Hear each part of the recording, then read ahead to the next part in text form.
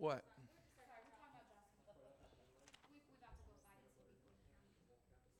Hmm. All right. Let's go to Matthew. If you just want to look at it, we're going to be a couple places tonight. Matthew chapter number 11, and then we're going to stroll back over to Luke. Matthew chapter number 11. We're going to stroll back over to Luke.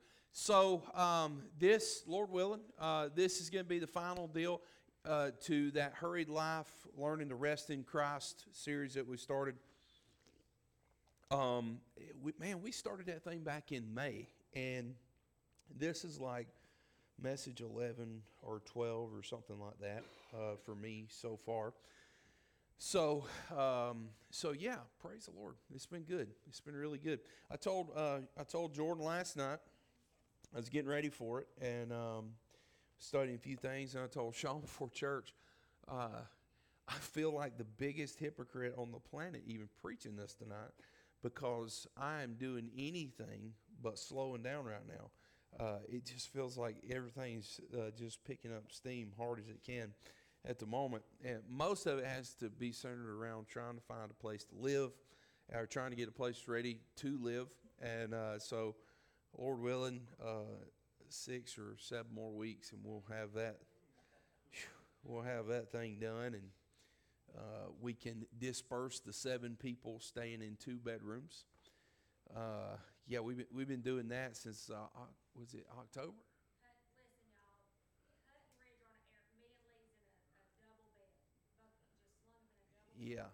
Oh, yeah.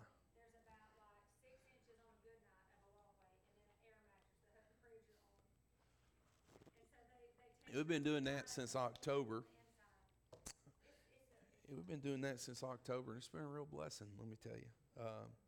I'm almost. I thought I was going to break a couple of times.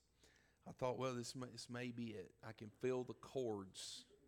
I can feel the cords breaking one at a time, and I'll be the first one to tell you. You better take heed lest you fall, because I was almost there, man. I was like, well, I may actually lose my mind in this whole scenario. So, but we're almost home. We're almost home free, and so we're just praying and working ourselves to death. And so it's been good though. We're trusting the Lord. We're trusting the Lord that Sean's guy that he normally works for doesn't have any work to do for like the next several weeks. And yeah, praise the Lord for that. It really has been quite funny because Sean and this dude work all the time, and when I need Sean, he ain't got nothing to do. That guy just ain't got nothing going on. It's been the craziest thing, and so it's really, I think the Lord's really been taking care of us, and we need this we need this thing just to take on off. I will say Sean does have it easier when he's with his other guy. Yeah, let me give credit where it's due. Sean has it easier when he works for his regular guy. But with that said, Matthew chapter number 28, chapter 11 and verse 28. Come unto me, all you that labor and are heavy laden, and I will give you rest. Take my yoke upon you and learn of me. For I am meek and lowly in heart, and you shall find rest unto your souls. For my yoke is easy and my burden's light. And so we've used this verse as kind of the kickoff for the whole thing. And what is the premise behind the whole thing is, and I think that you'll get this, is that Jesus Christ wants to give us rest. Like, that's the biggest thing. When we think of Jesus Christ and we look at it from the perspective that God wants us to look at it, which is my yoke is easy and my burden's light, that Jesus Christ wants to give us rest. How many of you understand that Jesus Christ wants to give us rest? And not just any kind of rest, but he said he wants to give us rest for our souls.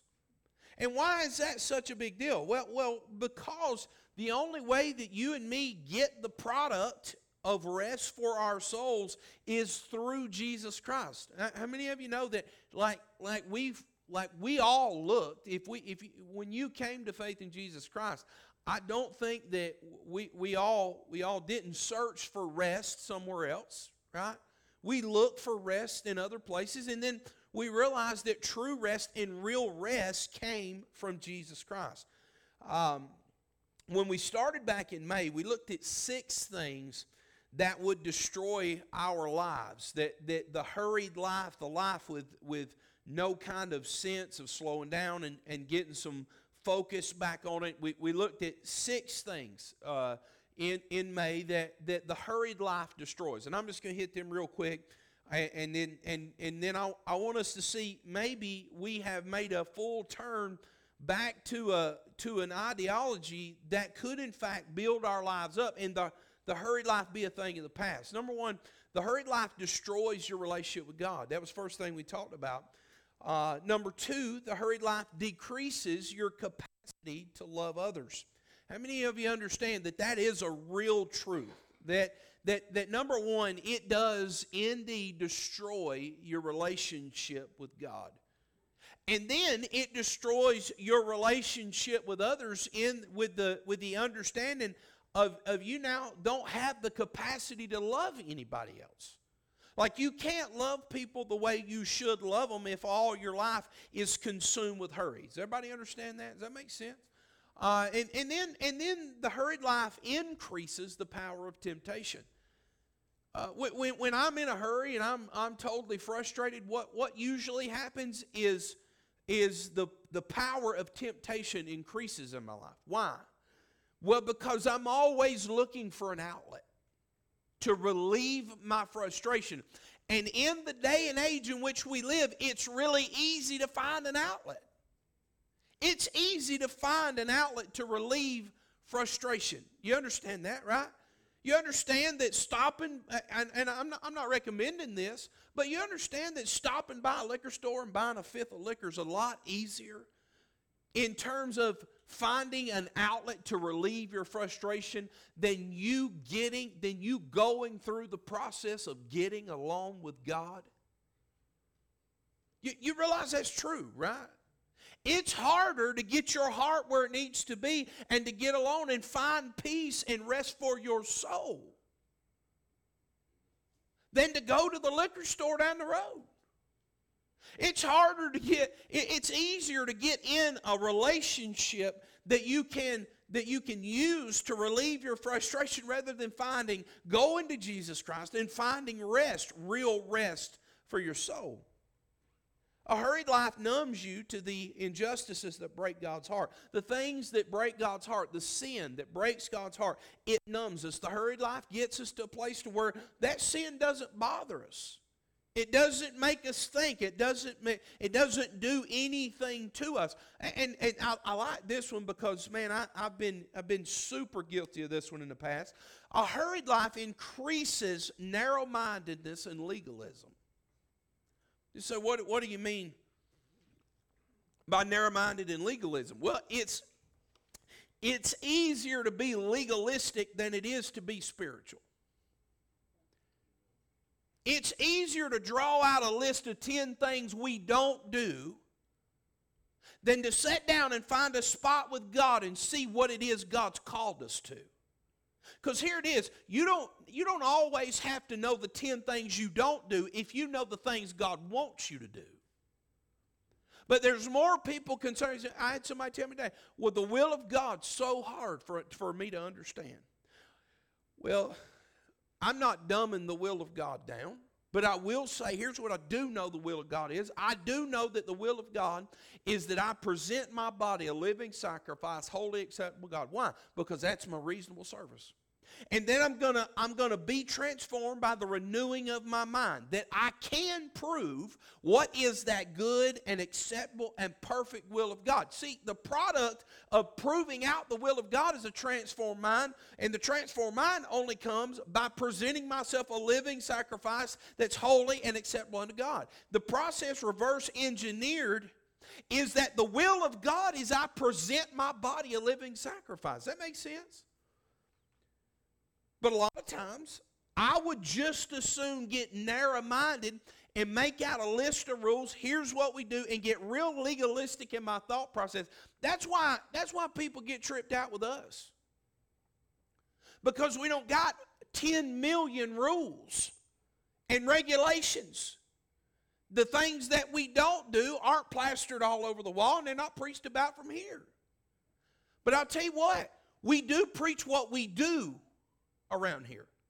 What God called us to. Why? Because if you preach what God called us to, we won't have to worry all that. Look, we'll address that one-on-one, what we don't do. We'll do that in the office. We got plenty of times where sin is sin, and God calls sin, sin, and we preach what sin is, and we preach what God's called us to. What has God called us to? He's called us to win, He's called us to build, and He's called us to sin. And then the people that sin, to win and to build and to sin. And listen, if we get consumed with doing that, we won't have to worry about being legalistic. Why? When we get in a hurried place, it's easier to be legalistic and look spiritual. You can look really spiritual, and all you be is legalistic. Like your heart not been transformed, but you look really spiritual. And then number 6, a hurried life clouds your purpose and diminishes your passion. It clouds your purpose and it diminishes your passion. Now, I do want to say that there's a whole lot being said about purpose and passion in the day and age in which we live. And make sure you don't confuse purpose and passion for what I'm saying in terms of purpose and passion. I'm not talking about just in life. I'm talking about for the mission. I'm talking about for the mission of winning people to Jesus Christ, building them in their faith, and sending them to do likewise. That's what I'm talking about. The hurried life will cloud your purpose. It will, listen, if we got it deep down in our heart that we wake up every day with a purpose, and that purpose has a driven passion behind it, God do some great things, man. But the hurried life, it completely takes that away from you. I said this at the end of that, and I think it's needful to say again. I don't believe that God is impressed with exhaustion. I don't believe that God is, man, look at him. He's down there and he's exhausted. That's a good one right there. You know why? Because I don't think that's what Paul did. Paul did a lot, but I don't think Paul lived in total exhaustion. Why? Well, because he found rest for himself in Jesus Christ. So there's 4 things that we've dealt with, 4 major points, and there I did a real weird thing, and I did this whole alliteration thing that I don't normally do. But we dealt with these four places, or 3 places, and the 4th one we'll try to touch here tonight just a little bit. First thing we dealt with was silence and solitude. So how do I combat being in the place to where all of those 6 things are very evident in my life? How do I combat that? How do I overcome that? Well, we started out with this, silence and solitude.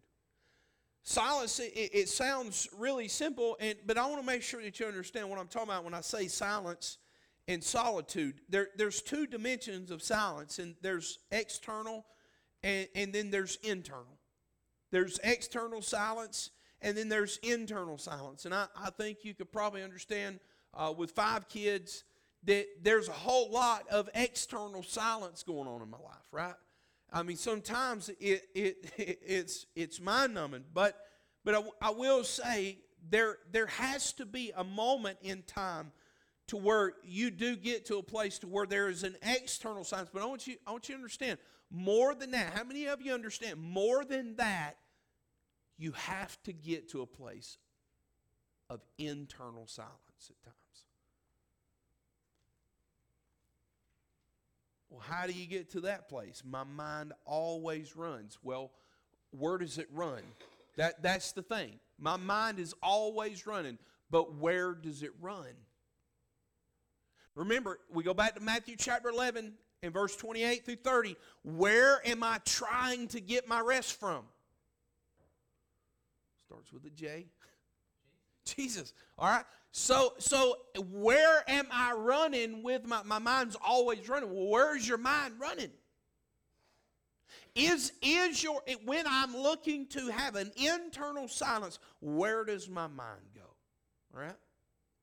And then we looked at solitude. What is this idea of solitude? Is intentionally being alone. And I'm not talking about isolation when I'm talking about solitude.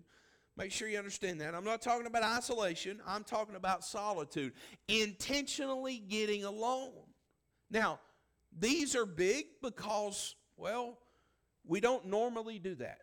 We don't normally intentionally decide we're going to be alone. I will say this, if I don't do that, I personally, I for one, I have, and it took me a while, it took me trial and error to develop this. Like it wasn't something, because one, I'm hard-headed. I'm sure somebody told me this along the way.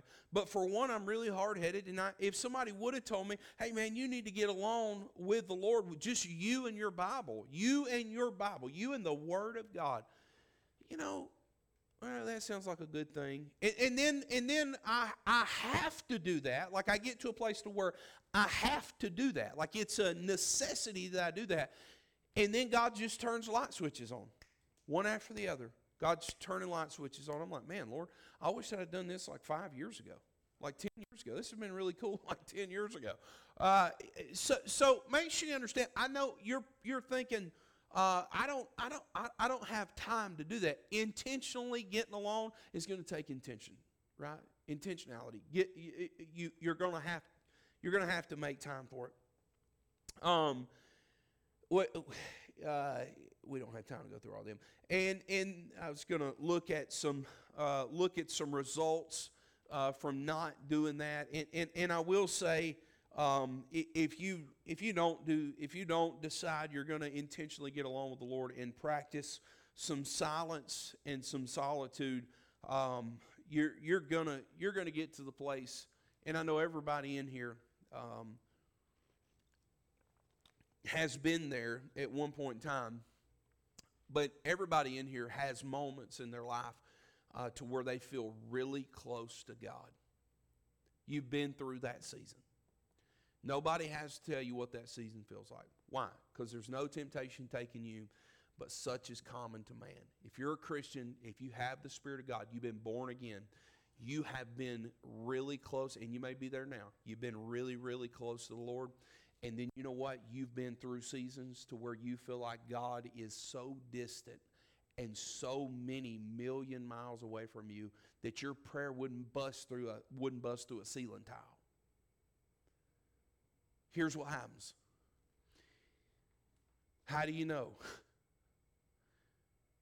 Because I've been through that season to where I know where the breaking point is. You may not have gotten there yet, but I know. And you know what? The Spirit of God will nudge me, and it's almost like you better slow down. You better stop. You wake up one morning and you're like, yeah, I hear that, Lord. Why? Because the first thing you want to do is find a place to where it's just you and the Lord. And then the second thing we looked at was this idea of practicing the principle of the Sabbath. And make sure we're not talking about being Jewish here. This was, how many of you understand? This was prior to a 6 days of creation. The seventh came the Sabbath, which was before the Jews. Amen. It's before Israel. Does everybody understand that? Right? Everybody understands that? Okay. So Mark lets us in, and you just listen to this verse, or you can go there. Mark chapter 2, verse 27. If you're taking notes, you just want to write it down. And he said unto them, the Sabbath was made for man, and not man for the Sabbath. Jesus is explicitly saying that this was made for us And most of us ignore it. Like the Sabbath day, and God rested. God rested on the seventh day. What does this word Sabbath mean? It means to stop. It means to stop. Just to stop. Stop doing stuff. Like just quit doing stuff. You know, it's one of the 10 Commandments that has so much attached to it. Like you know, you got over here, thou shalt not bear false witness. That's pretty simple. But he says, remember the Sabbath day and to keep it holy. Like, again, this ain't a Jewish thing, but it's reiterated again in the law. Now, we're not just abolishing that altogether. Why? Because the principle of the Sabbath was that God made a day for us to stop. How many of you understand that God didn't need to rest on the seventh day? God didn't need a break. He wasn't sweating. He wasn't up there. Man, now all them trees, that was real hard. Right? You know, man, I splitting all them waters, that was a big deal. No, that God wasn't doing that. But why? Because God made that day for man. What should I do with that? Well, I'm not going to go back through all that. I could re-preach that another day. But I will say the principle behind what God's trying to get me and you to do is to find a day, a time, a place to where we stop. And here, not just stop, to keep it holy. What does that mean? It means that I do stop, but while I'm stopping, I set that day apart for the Lord. Now, every day is set apart for the Lord. It should be. Everything you do should be unto the Lord. Paul says, whatsoever thy hand find, do it as unto the Lord, right? Everything you do should be unto the Lord. But he said, take this time. You know why? Most of us don't take days. We don't take a 6-hour time period. We won't take a 4 or 5 hour time period and set it apart unto the Lord. And that's why some of us are coming apart at the seams. That's why some of us are so tired. Hey, go to bed one day at 4 o'clock if you feel tired. I guarantee you some of you could go to bed at 4 and wake up at 9 the next day. Right now. Because you wore slap out. You see, I don't ever think that God intended for a man. And I know there's a lot of, I look at the workforce that I was raised in, and look, if you didn't work 55 or 60 hours a week at a minimum, you wasn't doing it right. The group I was raised in, I mean, daylight to dark. I mean, there was no time for kids. There was no time for your wife.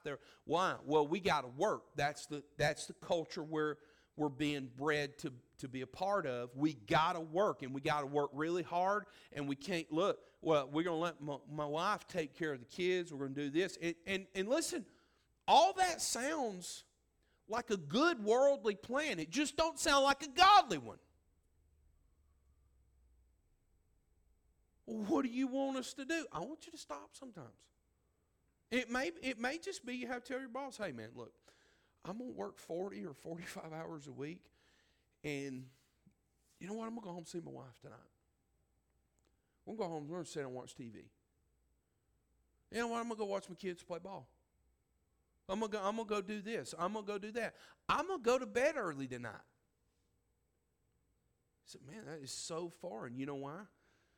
Because simple things like the principle of creating a Sabbath in your life, a time period to where you stop and to where you set it apart to the Lord, is asinine in the world we live in. Because they want every second. Remember, it was Satan himself. He is the prince of the power of the air. if you don't think He's designing the course that this world's lived on, that this world's living in, man, we're all crazy. He is creating the society that we live in. You realize that, right? And it's so anti-God that it's going to try to pull you away. You know what happened? Lucifer did the same thing to Adam and Eve. He pulled them away from their quiet time in the garden. God came looking for them, and God couldn't find them. Sin had separated Adam and Eve from the cool of the day, from the time with God in the cool of the day every single time. And you know what it do in your life every single time? All right, I've railed on that one enough. Simplicity. The last one we looked at was simplicity. It was silence and solitude, and then we looked at simplicity. And this was the idea that we took from Solomon. Solomon had all of these crazy women. Solomon had all this money. Solomon had all this fame, all this prestige, all these women that the Bible says that those women drew his heart away from God. What was his heart drawn to? It was drawn to idols, but it was drawn away by those women. And he had so many of them. He had so many concubines and wives that, and they were of other beliefs, and he embraced them in his life, in his complicated life. In the midst of his complicated life, those women drew his heart away from God. We say it all the time in my house. That's why I guess we'll just re-up on this just for the sake of, maybe it's just what the Lord wants. That's why it's so important to marry right. The idea that I'm going to fix whoever I marry is a sham. This ain't an episode of This Old House. Right? Oh, she's a fixer-upper. He's a fixer-upper. We just got to get him in church, Like he's going to like me anyway, Like for real. Like she's going to like me. Like it's not going to happen. 9 times out of 10, whatever lost person that a saved person brings in here, and they hear preaching come from here, they probably like Dylan more, but it won't take them but 3 or 4 weeks. They wouldn't like Dylan either. You understand that, right? Like I can't tell you how many people that I've seen come in here, how many saved people I've seen come in here with lost people, or people that were out of the will of God, and been like, oh yeah, we're going to get them in church. Man, 2 weeks, they're like, see you. It just don't work. And so I'm always beating that drum in my house. Like, listen, I know the pickings are slim at GHBC, but they're slim everywhere, all right? You may have to go out of state to find the person that you're looking to spend the rest of your life with, but I will say this: you are better off alone for the rest of your stinking life than marrying wrong. You would rather live in the single people in the rooms. Like, man, I'm trusting the Lord for that statement, but it's hard. But you would. I'm telling you, reaping and sowing has shown me, and you want to see what the reaping looks like. Go for it. But man, getting a person in your life that won't draw your heart away from God, but draw you to Him. There ain't nothing like that. There ain't nothing like having a person in your corner that's not going to draw you away from the things of God. It's going to be okay with you giving your time to other people. It's going to be okay with you giving your money to other people. It's going to be okay with you giving your all to people that won't give their all back to you, and giving your time to other people that won't give their time back to you. Hey, if you can find that, man, you got it whooped. And if you can't find that, and you got to settle for what, you got to settle on the other side of God blessing your life, man, I just don't, I personally, I don't think it's worth it. And then this last one, slow down. Slow down. The hypocritical statement of the night for me is to slow down. Because part of me wants to go home and sit down, then the other part of me wants to go back to my house and work tonight. But I'm gonna try to do what this says, and I'm gonna try to slow down. Why? Well, let's look at Luke chapter 10 just for a few minutes. Luke chapter number 10. We're gonna look at Mary and Martha just for a minute, and I want you to see a couple of things in light of learning to rest in Christ, trying to get out of the hurried life. I want you to look at somebody that did rest in Christ, and then I want you to look at somebody that did not. So there's two people in the story, Mary and Martha. Y'all know how this thing goes, but we're going to read it. Now it came to pass, verse 38, now it came to pass as they went that he entered into a certain village, and a certain woman named Martha received him into her house. And she had a sister called Mary, which also sat at Jesus' feet and heard his word. But Martha was cumbered about with much serving, and came to him and said, Lord, dost thou not care that my sister hath left me to serve alone? Bid her therefore that she help me. And Jesus answered and said unto her, Martha, Martha, thou art careful and troubled about many things, but one thing is needful, and Mary hath chosen that good part which shall not be taken away from her. Now make sure you get this. Jesus has entered into their house. He has come into Martha's house. And Mary and Martha are in the house. There is one that you can feel the angst in Martha. She is extremely worried about everything but Jesus Christ. Now, I will say this: if we're not careful, we'll look a lot like Martha. Like we'll be worried about everything. And here's what Jesus does to Martha. Martha, you're careful. You're full of care. That word careful, how many of you understand? It means full of care. Thou art careful, and you're full of care and troubled about many things. Okay? Now, Mary, there's the one thing that's needful that Mary has chosen, and it's the good part. And what is that? Well, we know it to be that Mary was at Jesus' feet hearing his words. Now, what's crazy about this whole thing is you can almost hear the Lord say, Martha, you need to slow down a minute. You're troubled about all these things that don't even matter. Why? Because he said there's, how many things are needful? One. Now don't get me wrong, I'm not much on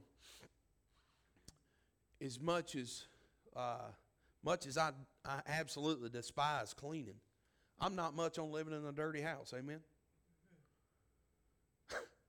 I mean, I hate it. I think it's the worst thing that I have to do a lot of times in my house, and I try to get out of it as much as I can. Especially two 17-year-old girls, I'm real good at getting out of it. Now, when they're gone, I don't know what we're going to do. But because Ruthie, you can't put nothing off on her and expect it to get done. So that's Sergio and Claire was it. Yeah, they're my go-tos right now. But I don't know what all Martha was full of care about. I don't know if it was the house being clean. I would imagine it was. I would imagine she had the same problems we do. Company comes over, you're trying to figure out, man, we got to make sure the house is clean. Company's coming over, right? Well, Jesus has shown up now. Like the whole ball game has changed when Jesus Christ shows up in your house. Unless your mind is fixated on things being clean versus words being heard. So one is about cleaning the outside, and the other is about getting something on the inside. And so what Jesus is relaying to Martha, he's not condemning Martha, and he's not praising Mary, but he does let Martha know that what she's concerned about is not the one thing that she should be concerned about. And without saying anything to Mary or praising Mary, he says Mary does see the one thing that is needed. Okay? There's a good chance that a lot of us are worried about things like Martha's worried about and forgetting things like the things Mary was worried about. Why? You know what most of it is? You can see what Mary was working on. You couldn't see what Martha was working on. I mean, you could see what Martha was working on. You couldn't see what Mary was working on. Like, you can see that there's stuff needs to be done. Now, don't go out here and say, I said, you know, well, I got to read my Bible. We ain't cleaning the house tonight. All right? I think we need more Marthas. Amen. Like, I think we need some people with some Martha in them that'll work and understand that the one thing is still needful. Amen. Yeah. Okay. But there is this idea that I need to realize that sometimes I've just got to slow down.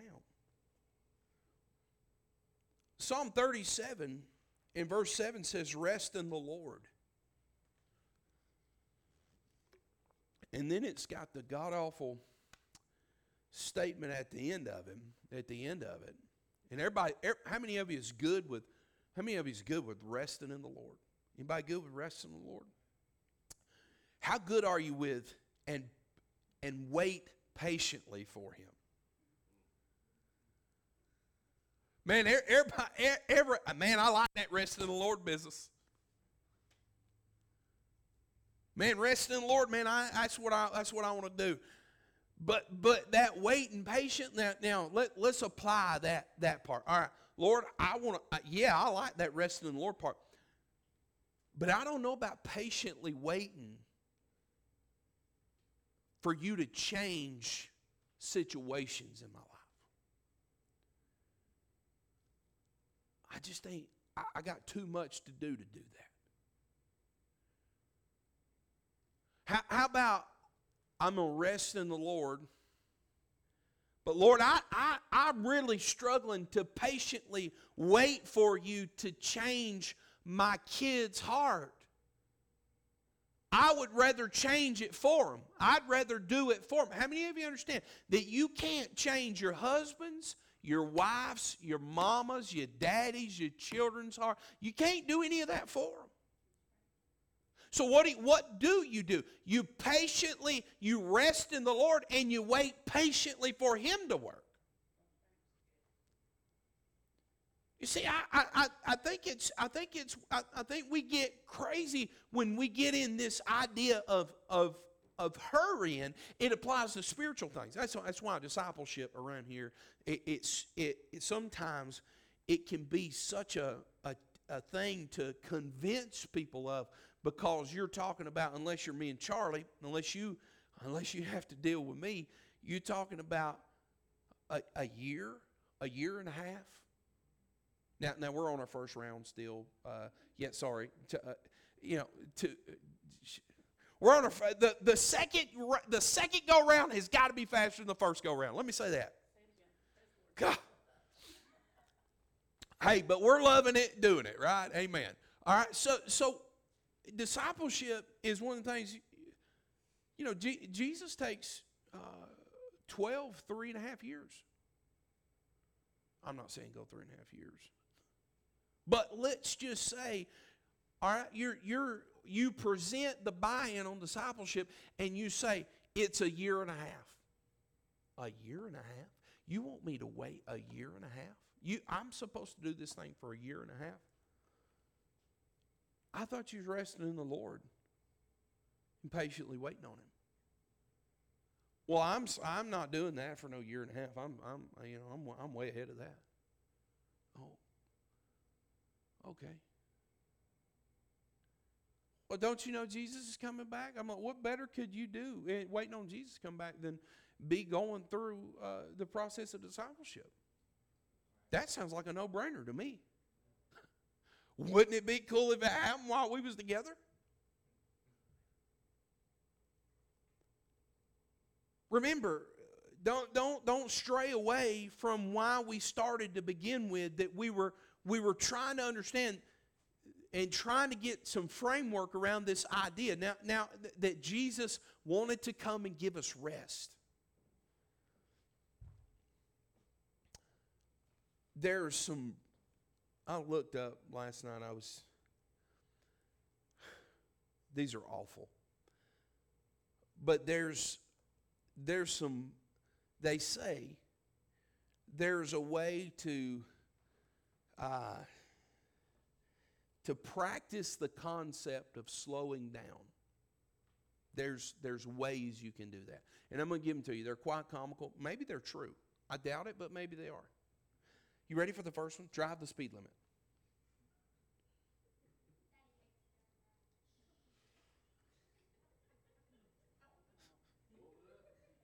Yeah, easy now. Bro, hey, you know Brooks wears a badge, don't you, son? Shh. Yeah, for real. All right, you ready for the next one? Get in the slow lane on purpose.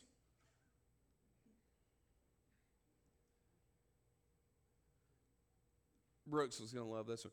Come to a full stop at stop signs.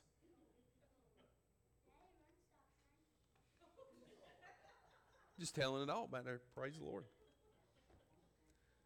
Now this one's probably a good one. It is a good one for all the late arrivals. Make a point to show up at least 10 minutes early. 6, this is a great one too. Number 6, choose the longest line at the grocery store on purpose. Terrible is an understatement.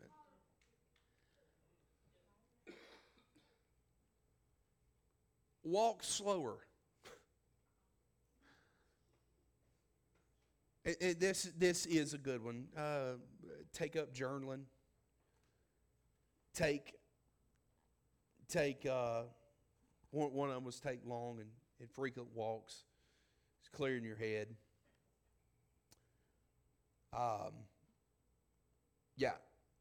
All these, when I was looking them up last night, I was like, well, they'll find these comical. At least nothing else, they'll find them comical. I'm going to go ahead and tell you right now, I'm not practicing slowing down by finding the longest line at the grocery store. It ain't happening. It never will happen. I'm not getting in the slow lane going home tonight either. I'm going to get in the fast lane and I'm going to boogie on back to the house. But I will say,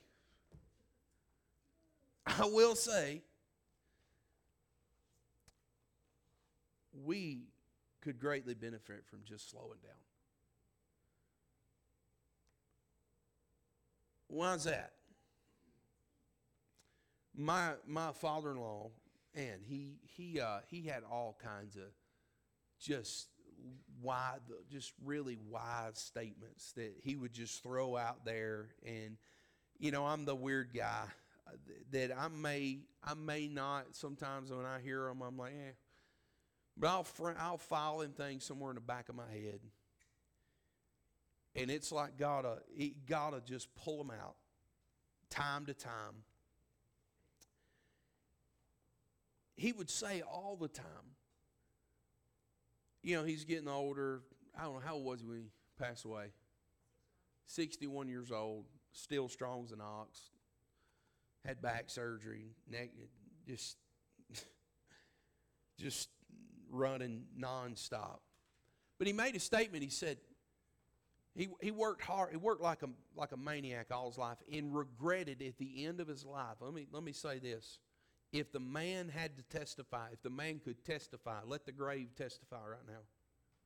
God is my witness. He said, if I had to do it over again, I would have not worked like I did.